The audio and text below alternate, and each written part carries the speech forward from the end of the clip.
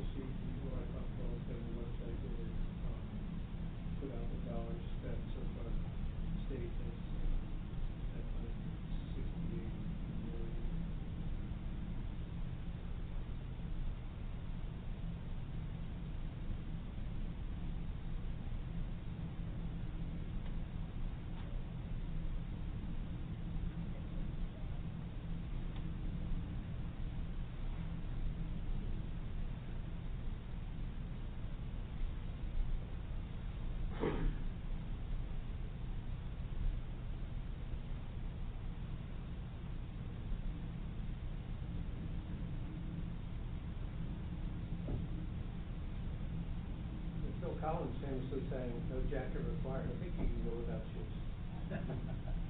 Ooh, updated recording? No, you got to stop it.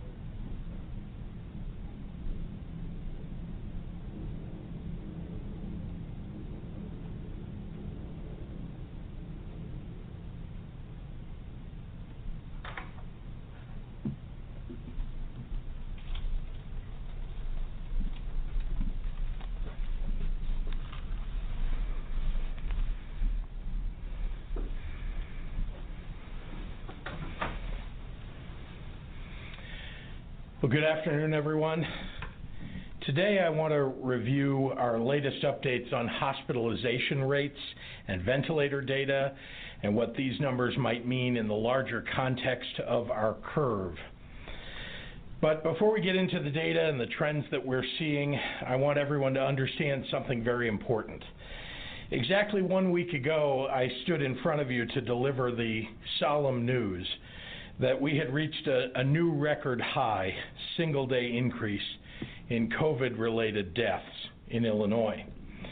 We then proceeded to hit or surpass that marker twice on the days since. We then, today is not a record, but 74 more Illinoisans lost their lives since yesterday's update. To the loved ones of those individuals and all who we've lost in the fight against this virus, the entire state of Illinois grieves with you. As we work to defeat COVID-19, at some point we will have fewer cases to report and fewer lives lost. That will be good news. But it doesn't change the fact that each and every life that we lose to this virus is an immense tragedy. May each and every one of their memories be for a blessing. With that said, I want to start our conversation today with one of the numbers that we watch closely, and that's our doubling rate. That's the number of days that it takes to double case counts, hospitalizations, or deaths. Why is that important? Well, because the higher that number is, the slower your growth, which means the flatter your curve.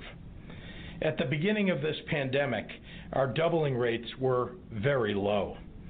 And since we put all our executive orders in place, Illinois has seen our doubling rates increase substantially. That is a very good thing. On March 22nd, the rate at which our COVID positive case count was doubling was just about 2 days. By April 1st, that rate had increased to around 3.6 days. As of this Sunday, April 12th, our case doubling rate had reached 8.2 days.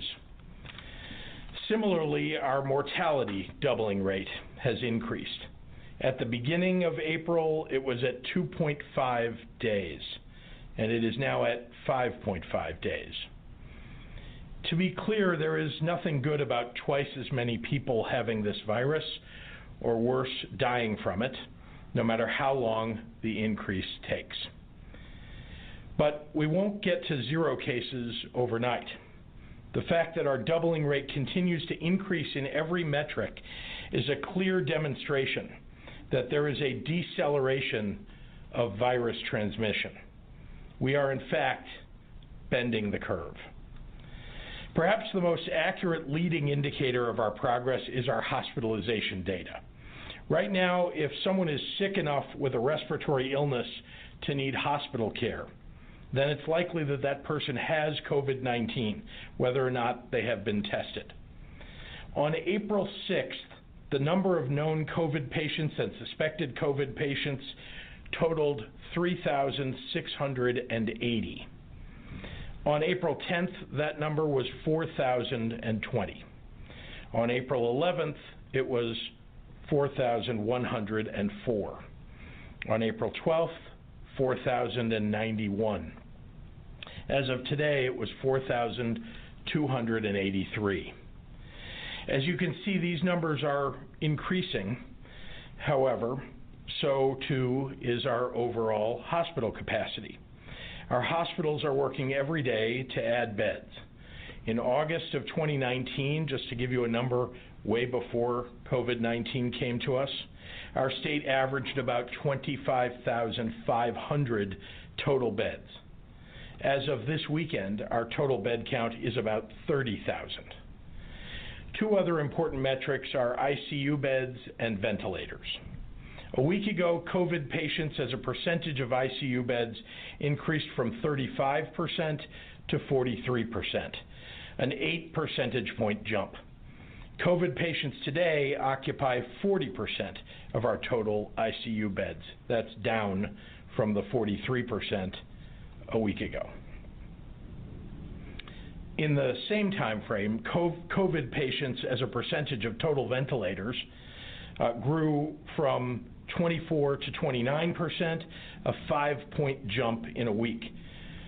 COVID patients today occupy 25% of our total ventilators. Both of those numbers are evidence of positive trends, a declining percentage of ICU beds occupied by COVID patients and a declining number of ventilators occupied by COVID patients. Additionally, our total ventilator numbers are starting to reflect the additional ventilators that we've acquired, now totaling more than 3,000 across the state. Overall, these numbers are indicators of our growing ability to manage capacity within the healthcare systems across Illinois. We track not only individual hospitals, but also by region. And we keep our eyes trained on the regions with capacity in any of these metrics that fall below a critical level. Though that's what we pay attention to at our daily meetings. Today, no region is currently below 15% availability in any of these metrics. But there are individual hospitals that are operating at or near max capacity. Right now, hospitals are by and large doing a great job of directing patients amongst themselves. But if it becomes necessary, I will not hesitate to step in to direct ICU patients to hospitals that are more available. And while we're talking about capacity, I am so deeply thankful for the now 3,600 retired and out-of-state healthcare professionals who have applied to join Illinois' fight against COVID-19. Before I turn it over to Dr. Ezike, I feel compelled to address what it will mean when we say we've flattened the curve. Folks, this curve may not flatten, and it may go up again if we don't adhere to the stay-at-home order. We need to stay the course for now for our efforts to truly remain effective. Let me lay it out more clearly. There is no one who wants our state to open up more than I do. I want kids to go back to school, and I want parents to go back to work. I want families to enjoy our parks and lakefronts. I want small businesses thriving, restaurants flooded with reservations, job growth to return to their record highs. But no matter what the president may say, I will do what's best to safeguard the health and safety of Illinois' residents. That means test, trace, and treat. I'm hopeful the president will help us accomplish that, because that's what will make it safer for people to begin to return to their normal lives. What we have to do is to design a new normal, a way of life to carry us to the other side. And while that day is not here yet, my team and I are working to bring that about, as are experts around the state and across the globe. No one looks forward to that day more than I do. And now I'd like to turn it over to our IDPH Director, Dr. Ngozi Ezike, for today's medical update. Doctor? Thank you, sir. Good afternoon. I bring today's medical report with a warm thank you first to the third graders of Pierce Elementary in Chicago's Edgewater community. Their thoughtful and colorful digital thank you cards for our public health and healthcare workers are greatly appreciated and have lifted our spirits. Thank you to those third graders for making a difference and reaching out to support others. Today, I report that 1,222 new people were diagnosed with the virus, and unfortunately, 74 additional lives have been lost to COVID-19. That brings our total for Illinois to 23,247 cases, including 868 lives lost. Again, our deepest condolences go out to all of the families who are dealing with the loss, as well as people who are dealing with their loved ones who are fighting this virus at this time. The Illinois Department of Public Health has continued to outreach to individuals who were diagnosed with COVID-19 through an electronic survey to identify people who have recovered. We've sent out these electronic surveys to people to catch their recovery rate at 7 days, 14 days, 21 days, and 28 days. As you can imagine, people are getting better with time. For people who don't respond to the survey, we have a staff of 23 individuals who are calling to follow up. We're making about 300 calls a day to people who didn't respond, of which approximately half of those result in a successful interview. So to share those results, I am happy to report that of the people who were surveyed at 7 days, 44% have indicated recovery. At 14 days, the number increases to 50%. At 21 days after testing positive, we have 61% of people who responded either to the initial electronic survey or the follow-up telephone call that they no longer have symptoms. And at 28 days, 69% of people reported no COVID-19 symptoms and feeling much better. So again, people are getting better. People recover from this disease. It is important to note that not everyone responded to the survey, so potentially the averages could be higher. During these uncertain times when people may feel helpless, I want to remind you all of the things that you can do, like our third graders did. They may be small, but they truly have big impact. Of course, you need to continue to stay home. We keep talking about flattening the curve. The reason that the doubling time is prolonging is because of these measures that have been dictated and that have been and followed. So we have to stay the course. I'm almost grateful for seeing snowflakes outside my windows to ease the temptation of people to want to be outside. I know many of you are tired of hearing this, but it will make a difference. It has been making a difference, and it will continue to make a difference. If you have to leave your home, please wear a mask. Please keep fully distanced physically from other people, whether you're walking on the street, whether you're in the grocery store or the pharmacy. Keep washing your hands. Keep cleaning frequently touched surfaces. We will stay the course, and together we will turn the tide. Thank you. And now I'll summarize comments in Spanish. Buenas tardes. Comienzo el reporte médico de hoy con un gracias a los estudiantes de tercer grado a primaria Pierce en la comunidad Edgewater de Chicago. Sus tarjetas digitales para nuestros trabajadores de salud pública y médicos son muy apreciadas y han elevado nuestro ánimo. Desde ayer, 1,222 personas han sido diagnosticadas con este virus y 74 personas han perdido la batalla con COVID-19. Ahora estamos reportando un total de 23,247 casos, incluyendo 868 vidas perdidas. Nuestros sentimientos están con todas las familias y las comunidades que están sufriendo en este momento. El Departamento de Salud Pública en Illinois ha continuado en contacto con las personas que fueron positivos con COVID-19 a través de una encuesta electrónica y llamándolos directamente por teléfono.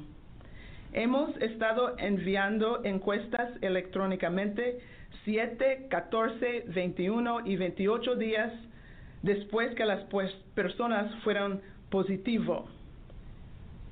También hay personas que están llamando a las personas que no han hacer una respuesta por el survey electrónico. Después de 7 días, el 44% ha indicado recuperación. Después de 14 días, el 50% de las personas se han recuperado. Y después de 21 días, el 71% se dice que no había síntomas, y después de 28 días, el 69% de las personas nos informaron que no hay síntomas. Esto nos dice que hay una progresión de personas que mejoran con el tiempo. Y eso es buenas noticias. Alrededor un cuarto de gente que respondió ha estado en la hospital.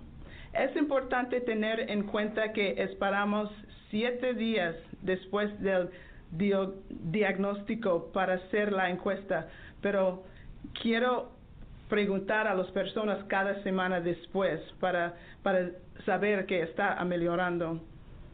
Durante este momento incierto en que las personas pueden sentirse desvalido, quiero recordarles todas las cosas que pueden hacer. Pueden parecer cosas pequeñas, pero realmente tienen un gran impacto. Quédense en casa.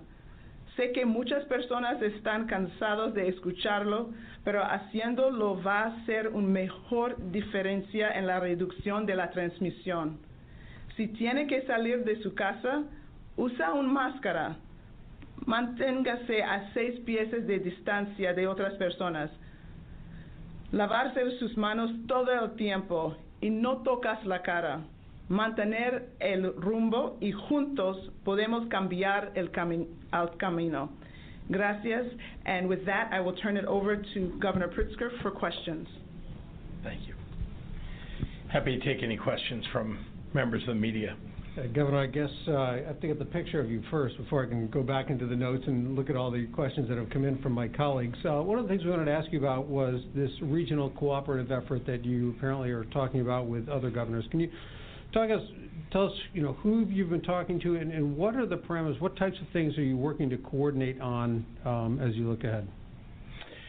Well, I began this conversation really late last week with some of the East Coast governors, and then over the last few days with my counterparts in Midwest states surrounding us.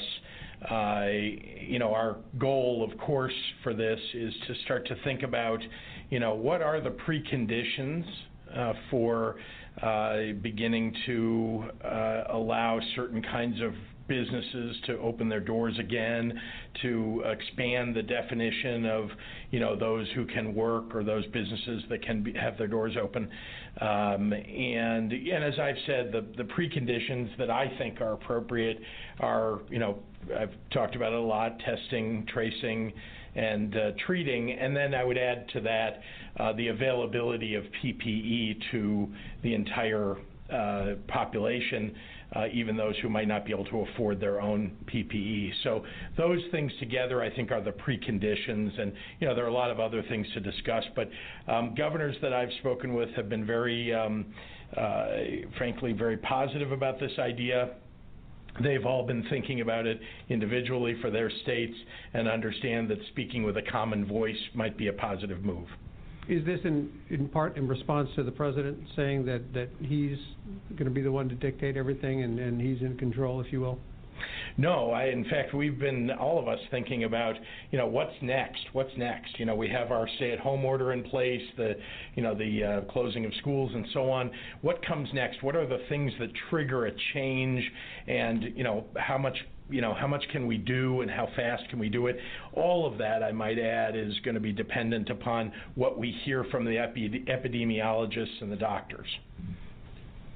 Let me refer back to some of the other questions from Suzanne Lemigneau with CBS 2. Since we learned of a poll worker died, more poll workers have come forward saying that they have had COVID-19. Even though you said that you couldn't have delayed the primary, you do have the broad emergency powers to do so during a situation like a pandemic. A person who worked at the polls and developed COVID-19 thinks you should have postponed early voting and the primary. Can you talk about the steps that you'll be taking for the November election to ensure the safety of workers? Well, to be clear, I did not have that power and do not have the power to change the date of an election, and that is what the issue was. And so instead, I want to remind everybody that I instead encouraged everybody to vote by mail, to vote early. We did that in multiple days. You heard us talking about it. There are 45 days before Election Day in which you can actually vote, not to mention apply for an absentee ballot or a mail ballot. I also will tell you that I think it's extraordinarily important for our state, and I would encourage other states to do the same, to have mail balloting for everybody available in the general election this year.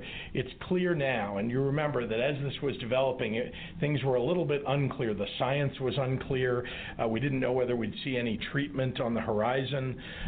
We didn't know whether there'd be any testing and so on. Now that we look forward, we know what we're in for. I think we have a pretty good idea that things may not be completely back to normal by November because there may not be a vaccine available, and certainly if there is, it might not have been distributed as widely as we would like. And so it's very important that we allow people to vote. Democracy must continue, and so I want to encourage our legislature to pass mail balloting, to expand mail balloting in our state and across the country where they don't even have mail balloting at all. There's a second part to that question, if I might, Governor. Two poll workers that CBS spoke to also said there was not enough sanitation supplies, wipes, gloves, et cetera, at the polling stations. What's your response to this, and are you already working with the Board of Elections, State Board of Elections, and locals, perhaps, helping to seek out and order sanitary supplies for November so that they have what they need? Well, we were assured by the boards of elections that, in fact, they had the PPE or the sanitary devices that they needed, and we were willing to provide them. Indeed, we were even willing to provide poll workers for them who would be garbed in all of these things. We were, at least in Chicago, that was rejected. And so, that was their choice. They felt like they had a handle on it. And obviously, we live in a very unusual time. There's almost no circumstance in which people are interacting in which, there isn't at least some danger of COVID-19 being transmitted to somebody. That's why we've encouraged people to stay at home now. That order didn't go in place, and we were the second in the nation by 1 day, less than a day, I think, to put it in place. But that's why we have a stay-at-home order in now, and why I've encouraged everybody to wear a mask everywhere they go. From Vanessa Navarrete with Univision, she asks, on the COVID cases, you've been giving us raw numbers. She's wondering if you can break it down by infection rate relative to the number of residents in Illinois. I'm not sure, Doctor, I'm not sure relative to the number of residents. I mean, it's very hard to say because we aren't testing everybody in the state of Illinois. What we know is that the percentage of people who are tested, let me back up just for everybody who hasn't, followed this. We're testing people who show some symptoms of COVID-19. And so those people who show symptoms when they're tested, it's about a 20 to 21% positive result when we test them. So 20 to 21% of people who are being tested, turns out they've got COVID-19. The rest, the other 79%, let's say, have something else, a cold, a flu, something else. So that gives you at least an idea of what the positive rate is for people who are showing some symptoms. She followed up also, do you feel that our data shows an accurate rate of infection, given the fact that minimal testing early on was underway? It might be more useful to look at the broad global data that's available, and I'll just share that with you as well. About 80% of people who get COVID-19, and by the way, we believe everybody is susceptible to COVID-19, period, end of sentence. You either have had it already or you're going to get it, unless we have a vaccine that prevents you from getting it, which we don't currently. So 80% of people who get COVID-19 recover just fine, don't require hospitalization or anything of a significant medical intervention nature. About 19% require some further hospitalization or other intervention. And then about 1%, unfortunately about 0.7 to 1% pass away in many cases because they have either a comorbidity or they're in an age bracket that is most susceptible.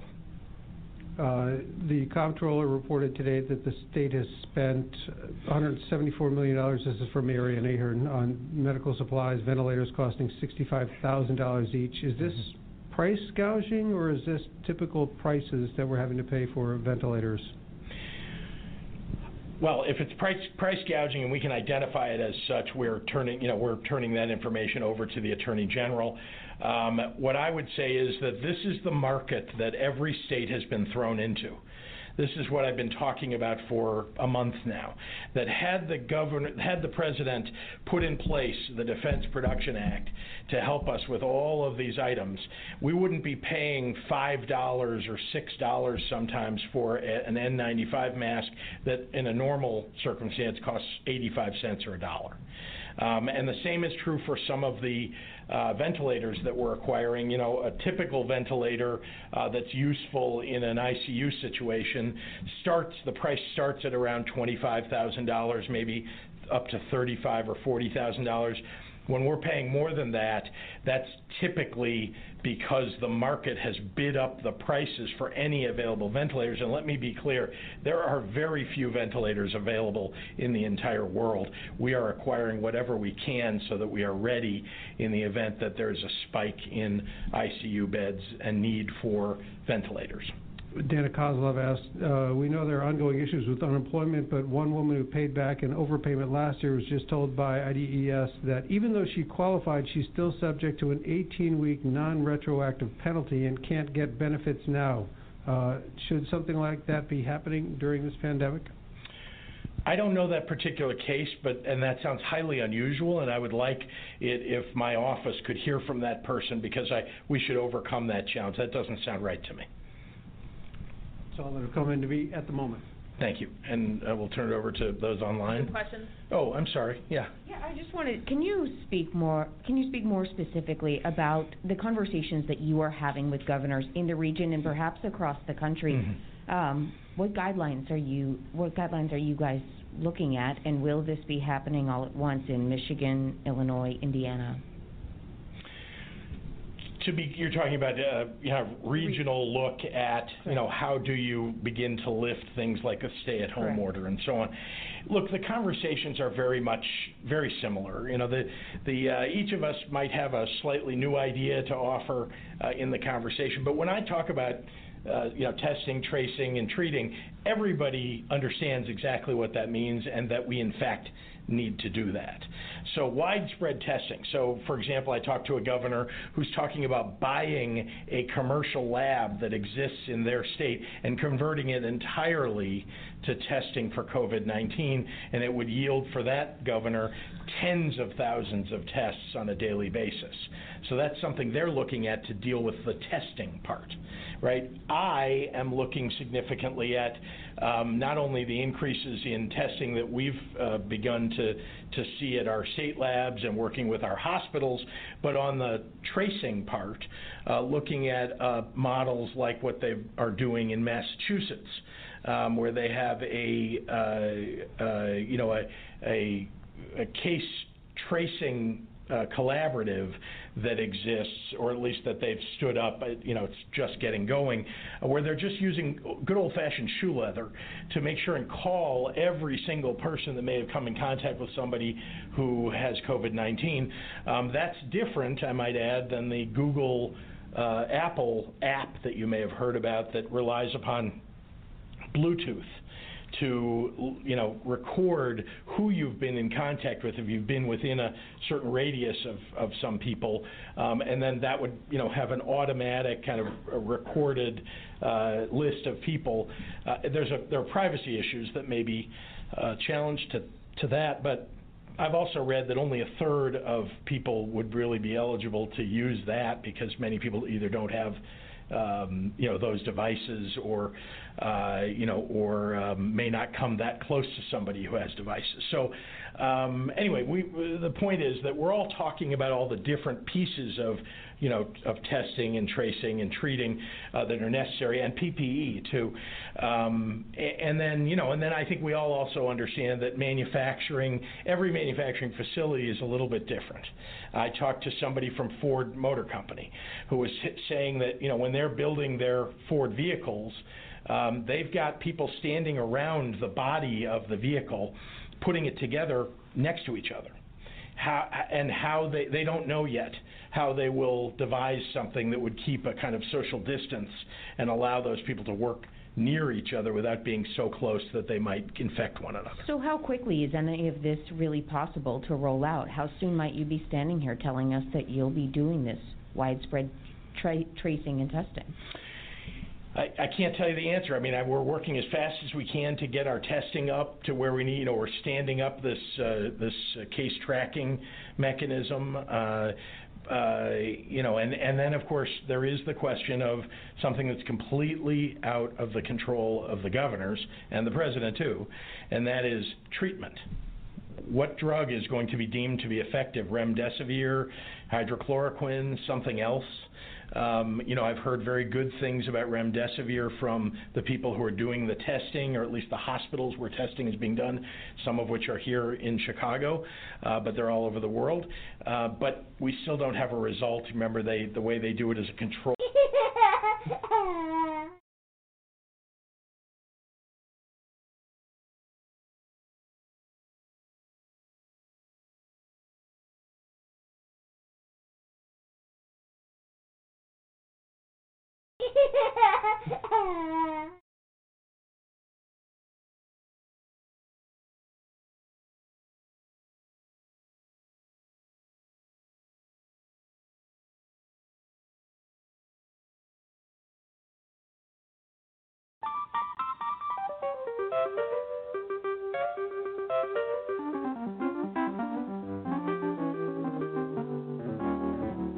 When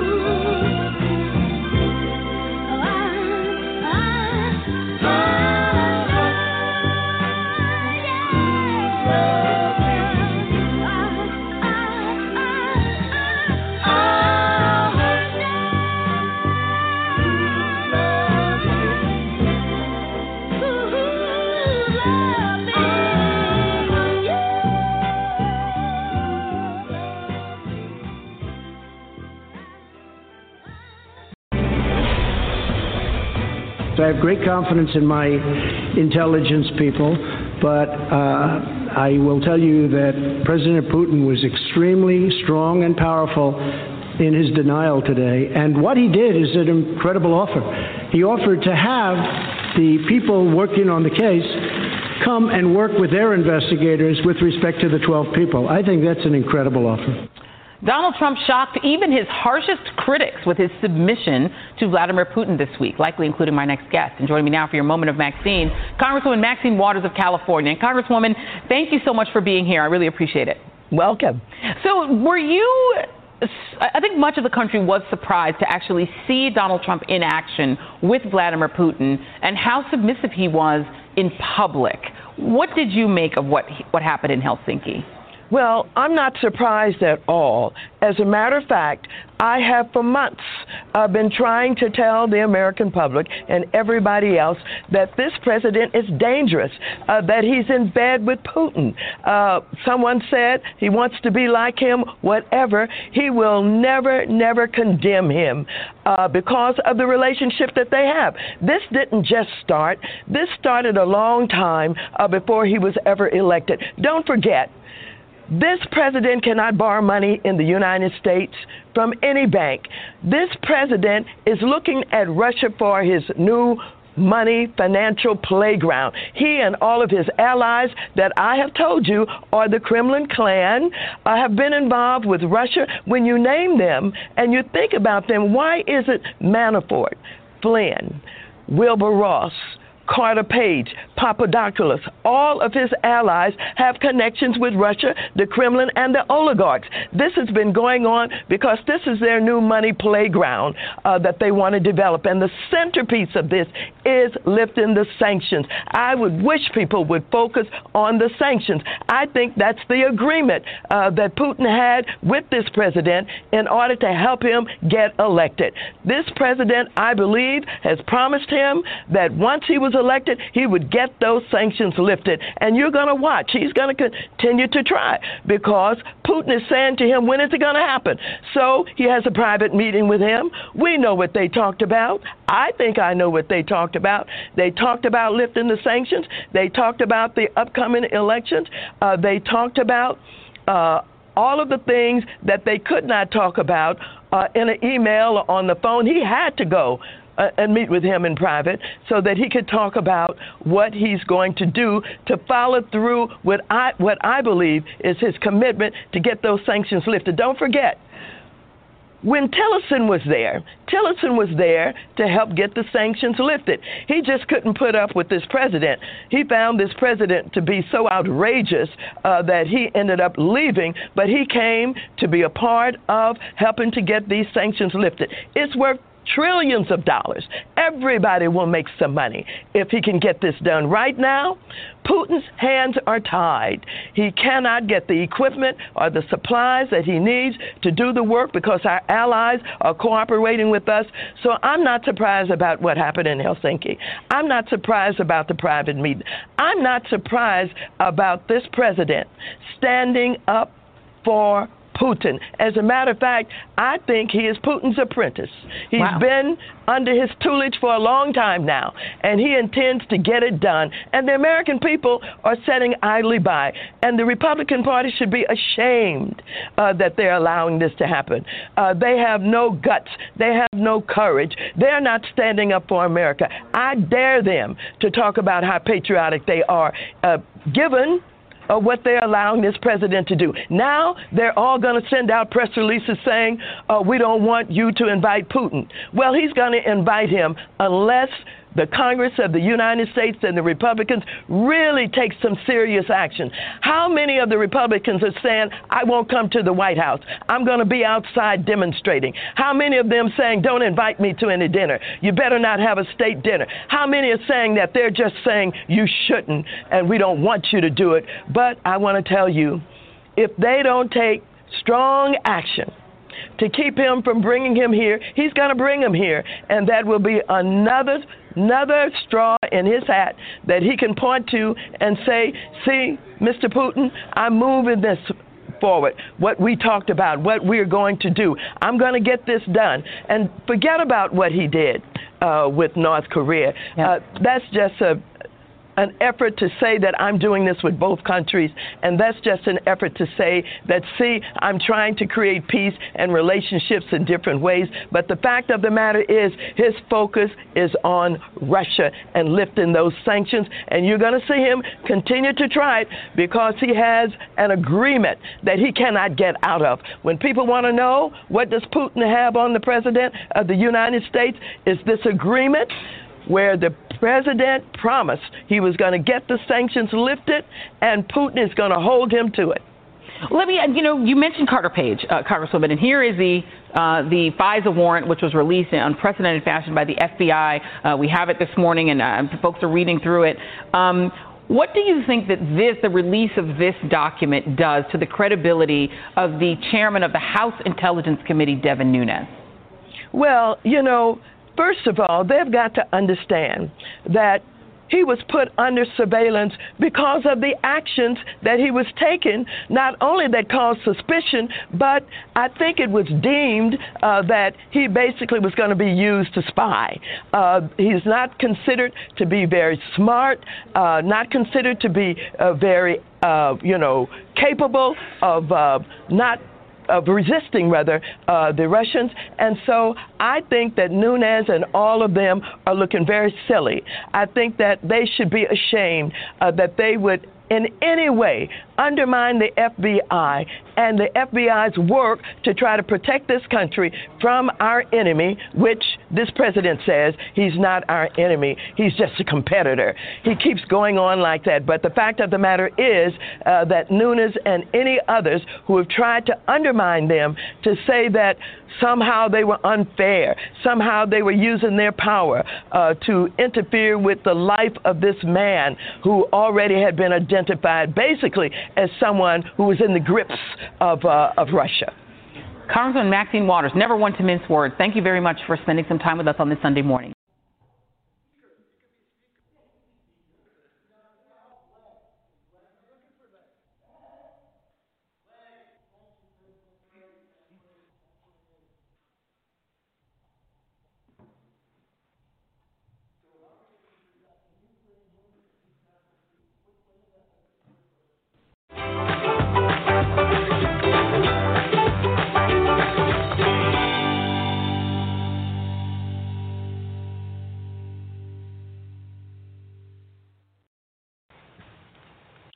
Bullying is a slow and painful death. And probably someone you know right now is suffering in silence. Bullies and leaders, these are two things we choose to be. Why is this important to me? For 20 years, I was a victim of workplace bullying and harassment as a female officer in the RCMP. And having survived, I wanted to help other people not suffer in silence. I want to share the tools I created to survive, because remaining silent, I become part of the problem. At my first detachment, I dared to speak up against two officers who thought it was funny to refer to me as Beaver and other humiliating names regarding my body parts, female body parts, in the office, in public, and on the radio so other detachments could hear. First thing I did was remember what my parents said when kids are teasing you. Just ignore it and they'll stop and it'll go away. Well, it didn't. I tried that, and sadly, eventually people in the community were referring to me with those humiliating names. Second strategy was the direct approach. I went to each one and asked them to please stop calling me these names. They laughed. It continued. And doing that was terrifying because one of them was my direct supervisor. And as a result, he was in charge of my performance assessment. Third thing I did was follow the chain of command. I went to our boss, our detachment commander, our leader, and asked him to please tell them to stop calling me these names. He said, well, maybe you enjoy the attention. To make matters more complicated, my partner with 15 years of service arrived at work drunk. Before I could drive him home, he crashed his car into a parked car. I don't know how people do that, but they do. Fled the scene, forced another vehicle off the road, and just barely made it into his driveway by the time I caught up to him. Later, he wanted and expected and assumed I would provide a false statement as to the cause of the accident. So you can imagine what a choice. My ability to make ethical and lawful decisions was challenged because I was being bullied and intimidated. Ask yourself if you've ever said anything that was offensive or hurtful. Well, of course we have. None of us is perfect. We all make mistakes. The idea is hopefully we learn from those mistakes, we move on from those mistakes, we don't repeat them. The difference between a bully and a mistake is with the intent. The bully wants to wound, to have power over, to humiliate, and to destroy. The bully sets the stage for the target, for the victim, for anyone who's considered the other. And that can be those who don't fit into the culture of the organization, those who look different in skin color, as we've seen with the police shootings, those who dare to stand up and speak up against the command and control. Basically, this could be any one of us. And if no one says anything, it escalates. Bullying can start out as teasing, and because no one says anything, the violence escalates. One night in December, I came to work and I went to use a ladies' washroom. I opened up the wooden stall door and it fell off the wall, landed on my face, split my forehead, and gave me a concussion. This was meant to be a joke. 3 days later, when I returned, the maintenance officer said, Sherry, I have no idea what happened, but it looked like somebody intentionally loosened the screws. I went to get my gun belt out of my gun locker, and I noticed it was open, and inside I had a blue gym bag. Inside the blue gym bag was a dead prairie chicken with blood dripping all over my personal things. This was meant to be a joke. So my fourth ineffective coping strategy was to try and ride that bullying wave. My fifth strategy was to change detachments. Yet, even after moving station to station, nothing significant changed.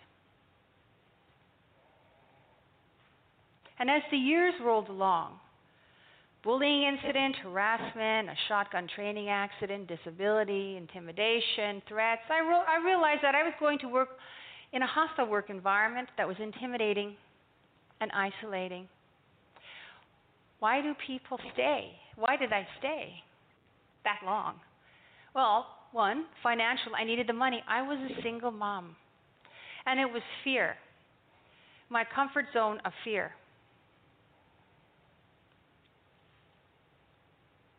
Those feelings of being empty, a sense of hopelessness and helplessness.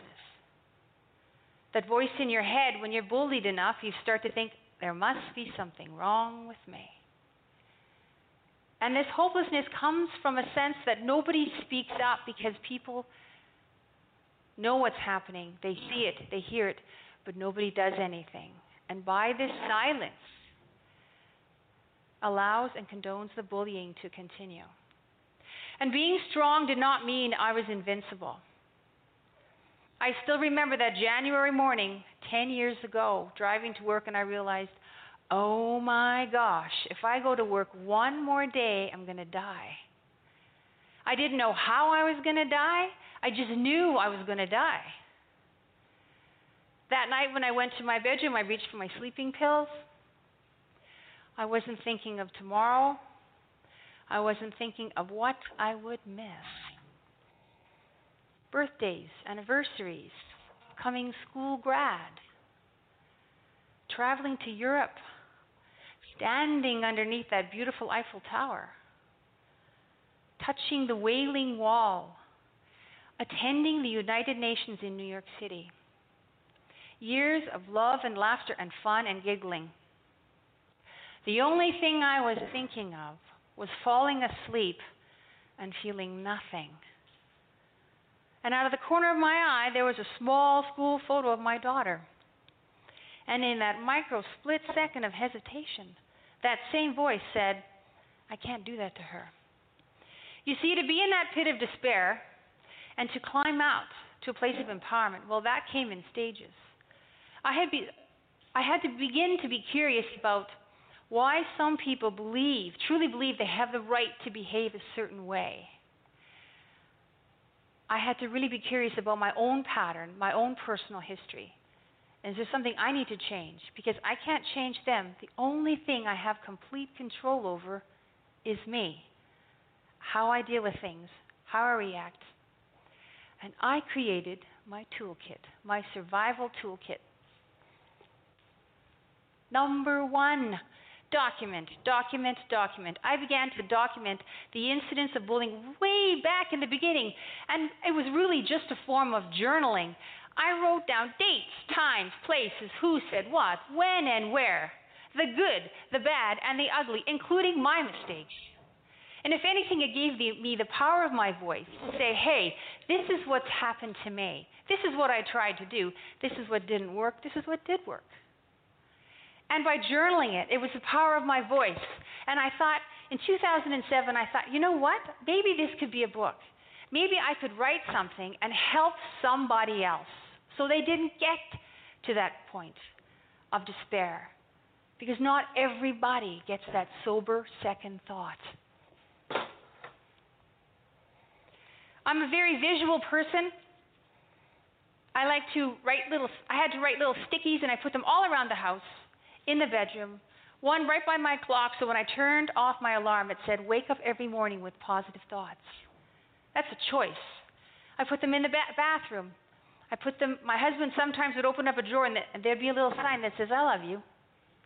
I put them in the car, and I put them at work. So when I was getting dumped on and felt like crap, I would open up the drawer and take a little note, and then I would see a little saying that says, you are good. You are valued, you are important, and you count. This might not work for everybody in the audience, but this is nail polish, and it's orange. In case you noticed, that's my favorite color. Every Thursday, either before I went to work or after I went to work, I would paint my nails. If it was before work, I would do it with my daughter. It was a little bit of bonding time. If it was after work, then I would do it by myself with a nice cup of tea. It was something little, and it was very cheap. But it made me feel strong about me so I could go back and face another week of abuse. I don't know about you, but exercise is important. When you are under a lot of stress, it helps you deal with stress, gets rid of that negative energy, it helps with your heart, it helps with your sleeping patterns, and it makes you feel strong so that you don't feel as intimidated physically.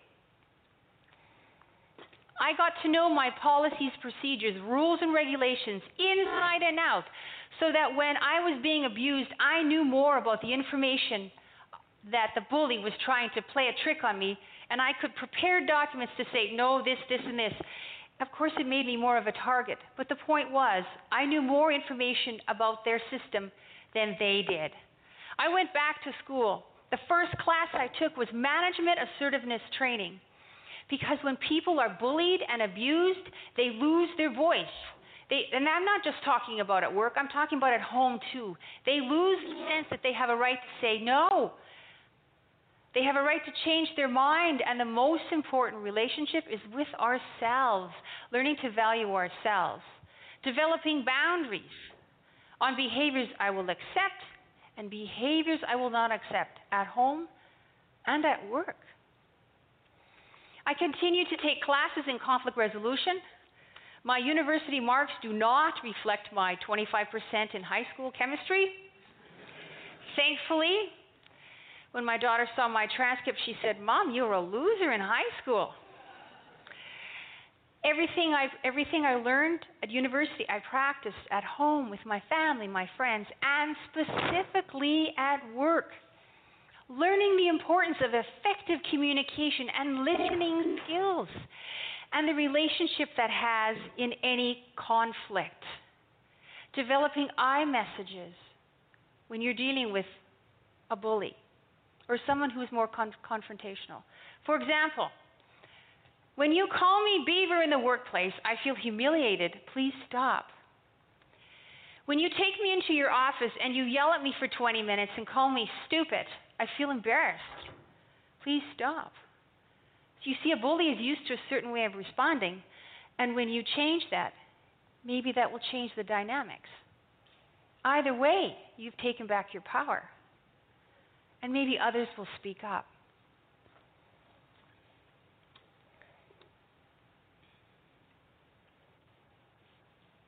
No, I'm not giving myself a haircut. This is detaching from the bullying behavior, not engaging in the abusive pattern, understanding that everybody has their own personal history, and you have no idea what's going on with someone else's life. The idea is to be curious, compassionate, and forgiving with yourself as well as with others. But this is not an invitation to be a doormat or a punching bag, either at home or at work. Developing hobbies that are fun, energetic, that make you feel good about you. I love to bake. I find that very relaxing, pounding out the dough. So you might have your own toolkit that works for you. Developing your own toolkit that fits with who you are. The idea is that we really only see a snapshot of people, and that if we shift to curiosity instead of judgments, then maybe we can get along a little bit better. The idea is to never give up. Never give up. And it's never too late to expand your comfort zone. I've been trying to address the systemic problem of bullying since 1998. And it was my mission to the moon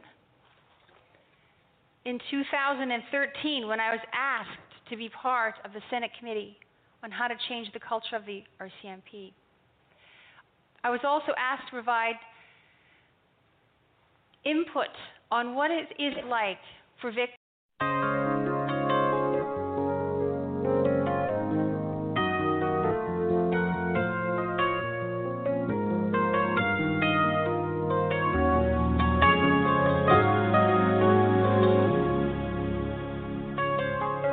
If I had to live my life without you near me, the days would all be empty. Would seem so long. With you I see forever oh so clearly. I might have been in love before, but it never felt this strong. Our dreams are young and we both know they'll take us where we want to go. Hold me now, touch me now. I don't want to live without you. Something's going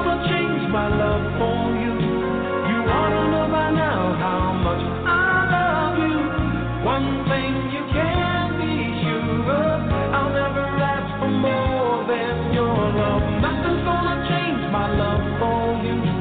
You ought to know by now how much I love you.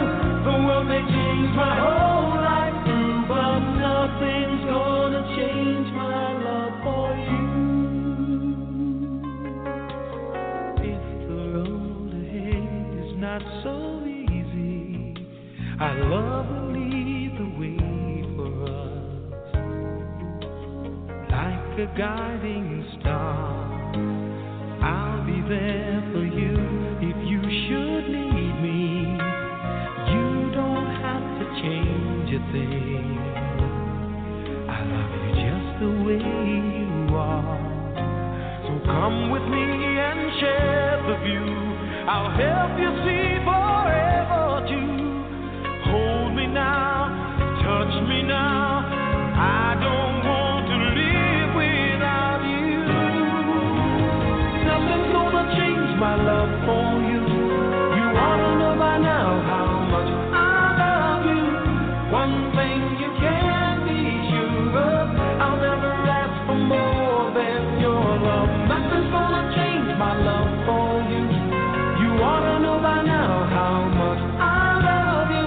The world may change my whole life through, but nothing's gonna change my love for you. Nothing's gonna change my love for you. You ought to know by now how much I love you. One thing you can be sure of, I'll never ask for more than your love.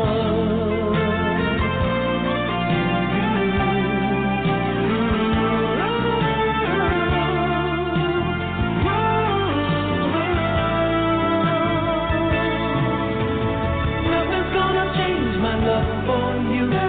You ought to know by now how much I love you. The world may change my whole life through, but nothing's gonna change my love for you. Nothing's gonna change my love for you. You ought to know by now how much I love you. One thing you can be sure of, I'll never ask for more than your love. Nothing's gonna change my love for you. You ought to know by now how much I love you. The world may change my whole life through, but nothing's gonna change my love for you. Nothing's gonna change my love for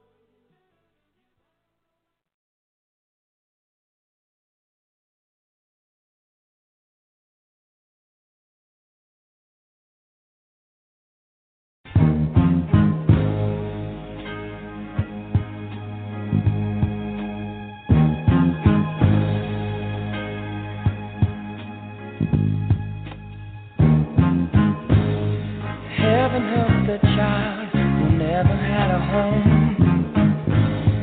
Heaven help the girl who walks the streets alone. Heaven help the roses if the bombs begin to fall. Heaven help us all.